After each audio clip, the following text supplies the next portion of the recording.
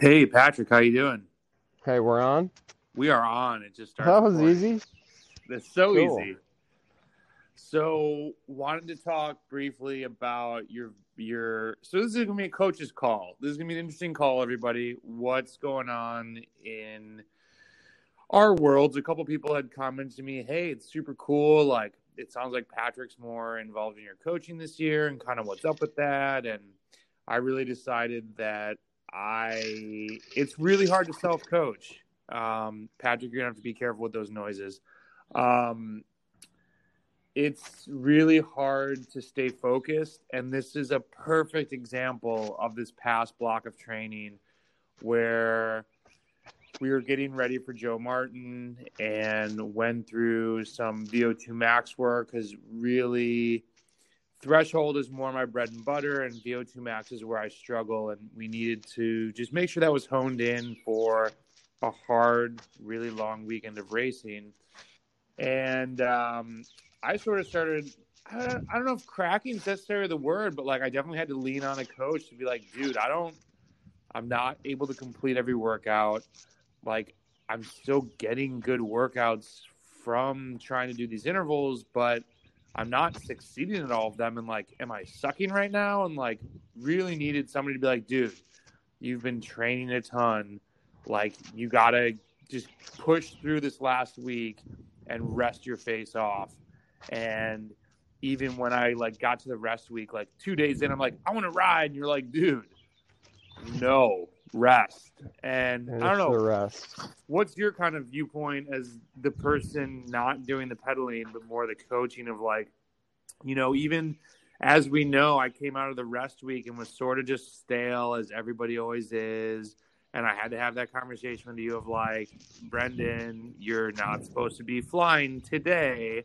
Like the race was still a week away. And then yesterday I absolutely murdered my ride and was just like, I'd be rolling into Joe Martin tomorrow, like just ready to smash. And I'm like so sad that this race isn't here, but at least we know we kind of like nailed the build up to it. What are your thoughts on that? Yeah. So, I guess the first thing, every athlete's different, but me knowing you, and I know you pretty well, I know that you're kind of, I would put you as an outlier in terms of your motivation and your just consistency. So, you're like the perfect athlete. So that can be a flaw too.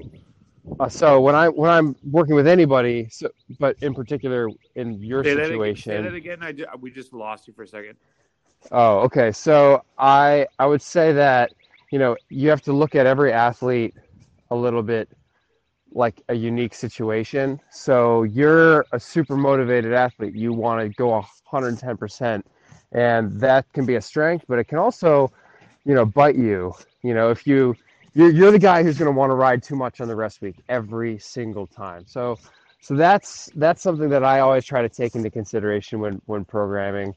But in regard to the build up to Joe Martin, so yeah, we worked on a bunch of new stuff that you had never done. Just wanted to get away from the threshold early season because another thing, like what you like to do is you want to hit the race hard and you want to attack it, attack it, attack it, and really go for it like that. So that's built into your training kind of right away. That's built into your style of riding.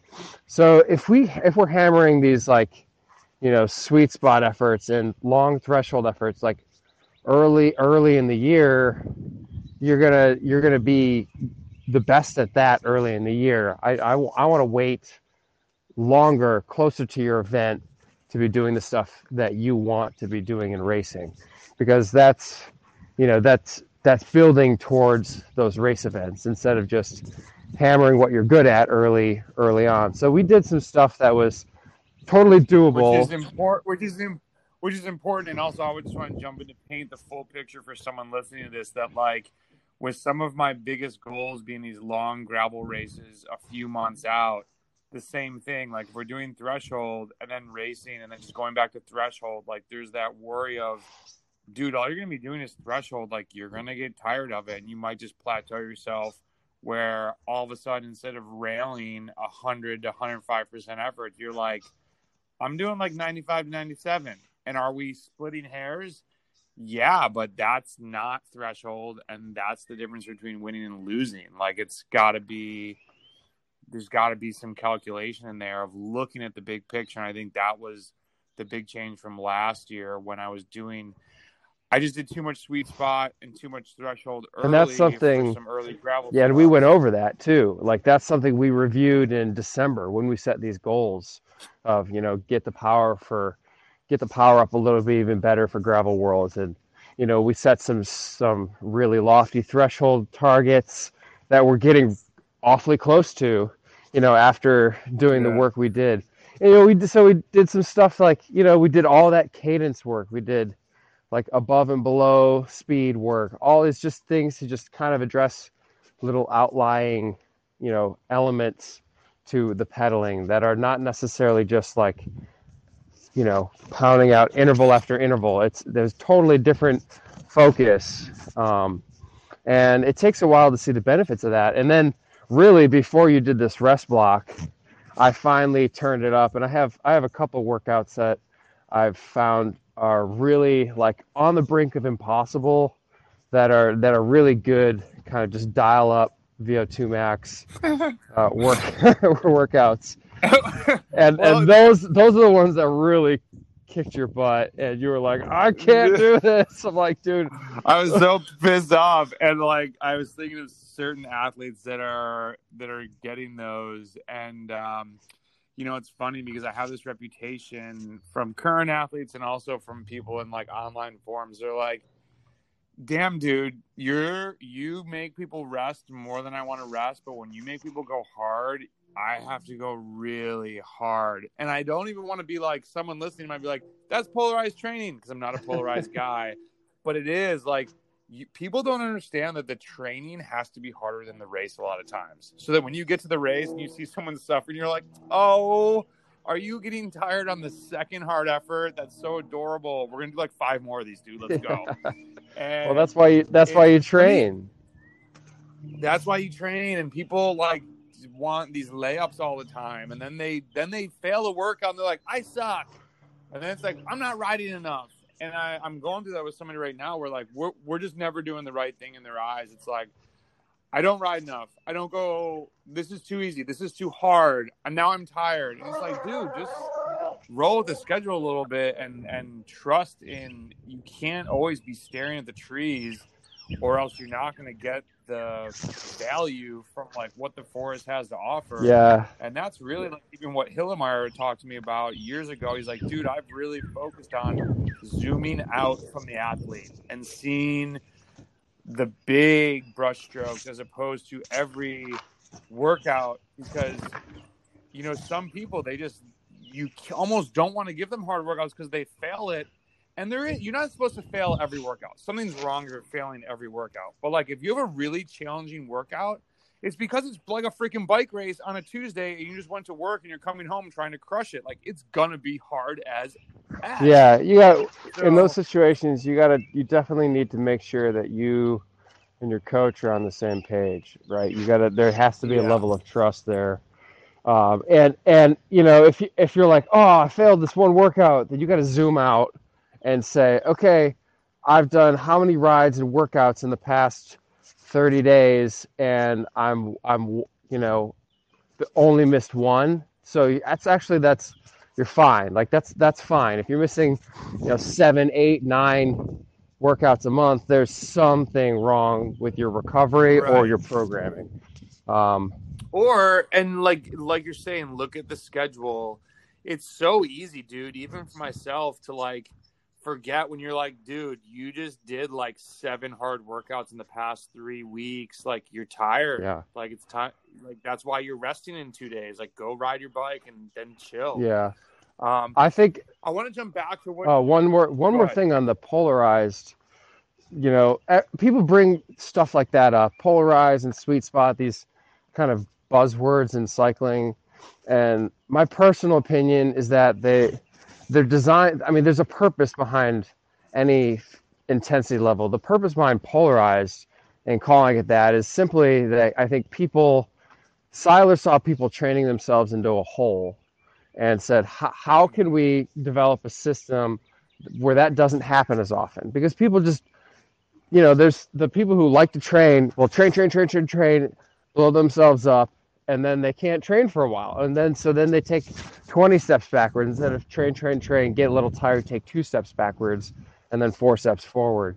So it's just a matter of making sure your quality is really quality. I think that's the whole point of Polarize. Because if it's not quality, then you're not going to get enough adaptation. If you're too tired to really crush, at least 8 out of 10 workouts, then you're not training right. So 2 things in a question. That's actually what Seiler says when they start talking about the Zones podcast and Fast Talk. Seiler actually says, and I put this in the Polarized blog that we have posted, that he's like, yeah, the reason I made that was so that people wouldn't just ride tempo and sweet spot all the time. They'd actually go easy on some days, which allow them to go really freaking hard on others. And he's like, then once people understand that concept, they can move into 5 zones. Like riding all the zones is important because you do ride and use all the zones in a bike race. You don't just VO2 max. And like the Trainer Road guys, they're very big on FTP, and that's obvious. They don't hide it. Even on one of their last podcasts, the guy Chad was like, if you can't build your overall engine, building your FTP makes the whole race easier. But yeah, you still got to touch on that VO2 max. You still got to be able to surge. You got to be able to do everything. And really, if you're not getting coached to be an all-around cyclist, I think you're doing something wrong, because no matter whether you're a sprinter, you still need aerobic capacity. Whether you're a guy that wants to go long, you still have to surge to get over gravel hills. Like wherever you are on the spectrum, you need a little bit of everything, and that's the hard part. How do you build everything up? And you got to do it in a process similar to like what we did for me. Improving VO2 max pushes out my ability to improve FTP, which improves my ability to ride at endurance for a really long time. Like this stuff is all interrelated as long as you're building it in the right way. And it kind of goes to Trevor Connor's point when we talked to him months ago. Like he makes athletes come on for 2 years because he breaks down all the BS and is like, yo, we're going to build you aerobically first. And I had to do that with some people here locally, where it was like all they did was the same group ride over and over again. And I've realized in a good way that people can see if they are poor at aerobic work. Like it's a hard thing to quantify, but like go out and do some tempo or sweet spot intervals. If by the 3rd or 4th one your power's all over the place, you've got a problem. Like those should be totally nailable all the time. Yeah. So there's that. And then also I forgot what my second point was going to be, but what's your thought on the necessity for, when we're talking intervals, variation, and kind of to the same point, like working different systems? So, yeah, I mean, you and I are both in the camp of you got to periodize just out of necessity, if nothing else. I mean, it's proven over and over that, periodizing in intensity and duration is the most effective way to build out a training plan. And tell people quickly when you say periodize, what do you mean by that for someone who might just be getting into training? Yeah, so periodizing means like you don't go and do a sprint workout, a VO2 max workout, and a threshold workout, and then 4 endurance rides every single week. You're going to do a week with a medium amount of volume, and then a week with more volume, and a week with even more volume, and then a rest week. That would be your most basic way to periodize based on volume. Or you could do it based on the number of intervals you're completing in a week. You could add more time in zone and kind of build week to week that way. But you're not just doing the same amount of work week to week. That's periodizing. And you're doing different things at different times of the year because it would benefit the rider more depending on what their schedule looks like. And for if you're like out there racing, and you're like, all right, well, how does periodization work when I'm racing? Like, you can literally look at it from, if you're racing and you have like a 3-week block of races, your training is more race and recovery. So like Tuesday could be your work day. Look to increase the workload on Tuesdays. Like, whatever you're working on, say you're doing 4 intervals of it, try and do 5 the next week, try and do 6. Or as Patrick's talking about, look at your overall time in zone. Like, how do you put these intervals together so that you can get some improvement, but also that you're not roasting yourself and overtraining before your races, which is what you're training for, which I see people sometimes, and myself included, like, I love training so much that I need to remember you can't always be training full throttle if you're trying to race full Yeah, throttle. Like, remember when I sometimes said you're that athlete who likes to do 110% every time, who likes to that's exactly what we're talking about right there. so, and I also I like just basic endurance on the flip side of, like, you like doing intervals and you like providing athletes with the structure, whereas I just had a guy complaining that I suppose he didn't give him enough structure. I like having a day where it says go ride endurance, and there's nothing else. And that's important too. So Yeah, it's if you're so listening, important. don't think that every day is not like interval banging and whatever. And also, I do want to make a blog at some point of like flipping the periodization, where sometimes if someone's fresh, we'll load it. We won't necessarily increase the whole block. We'll load up the front week when they're freshest to get the most quality work. And that is a whole rabbit hole that we go down of like, well, I would do that if we're going after like max watt improvement when you're the freshest and have like the most energy, and then do keep the intensity the same the next week, reduce the volume.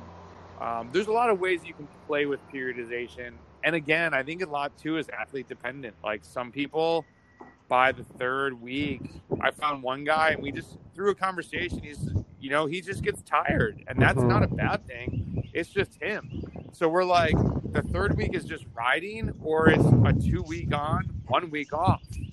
And that's why it's impossible to do a cookie cutter training plan, because people just respond to intensity and workload differently, and there's a lot of figuring out what each athlete does best with, early on. The art of coaching is not dead to the world at all just because we have all these training tools. There's still a lot of that. I think so much is communication too. I mean, we've got to look at the fact of going by sensations, and sometimes you have to pull the plug on a workout, just being like, this is not happening today, and there's no point in trying to flog yourself unless the point is to only get super tired. And the reason you would do that is just if you're looking for pure workload.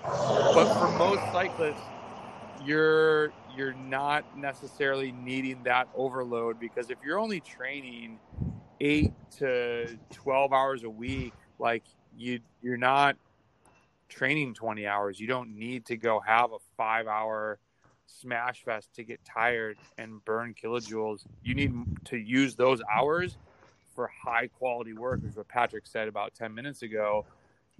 Focus on execution, which is so understated. I've got someone going through a threshold block now, and I was just looking through their calendar and had put little stars in there like, focus on execution on this threshold interval. I don't care if you hit the average watts that are the target. I want to see that you're like pinning it the whole time. We're disconnected. Uh-oh.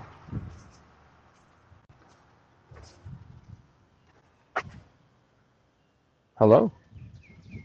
Did we lose it?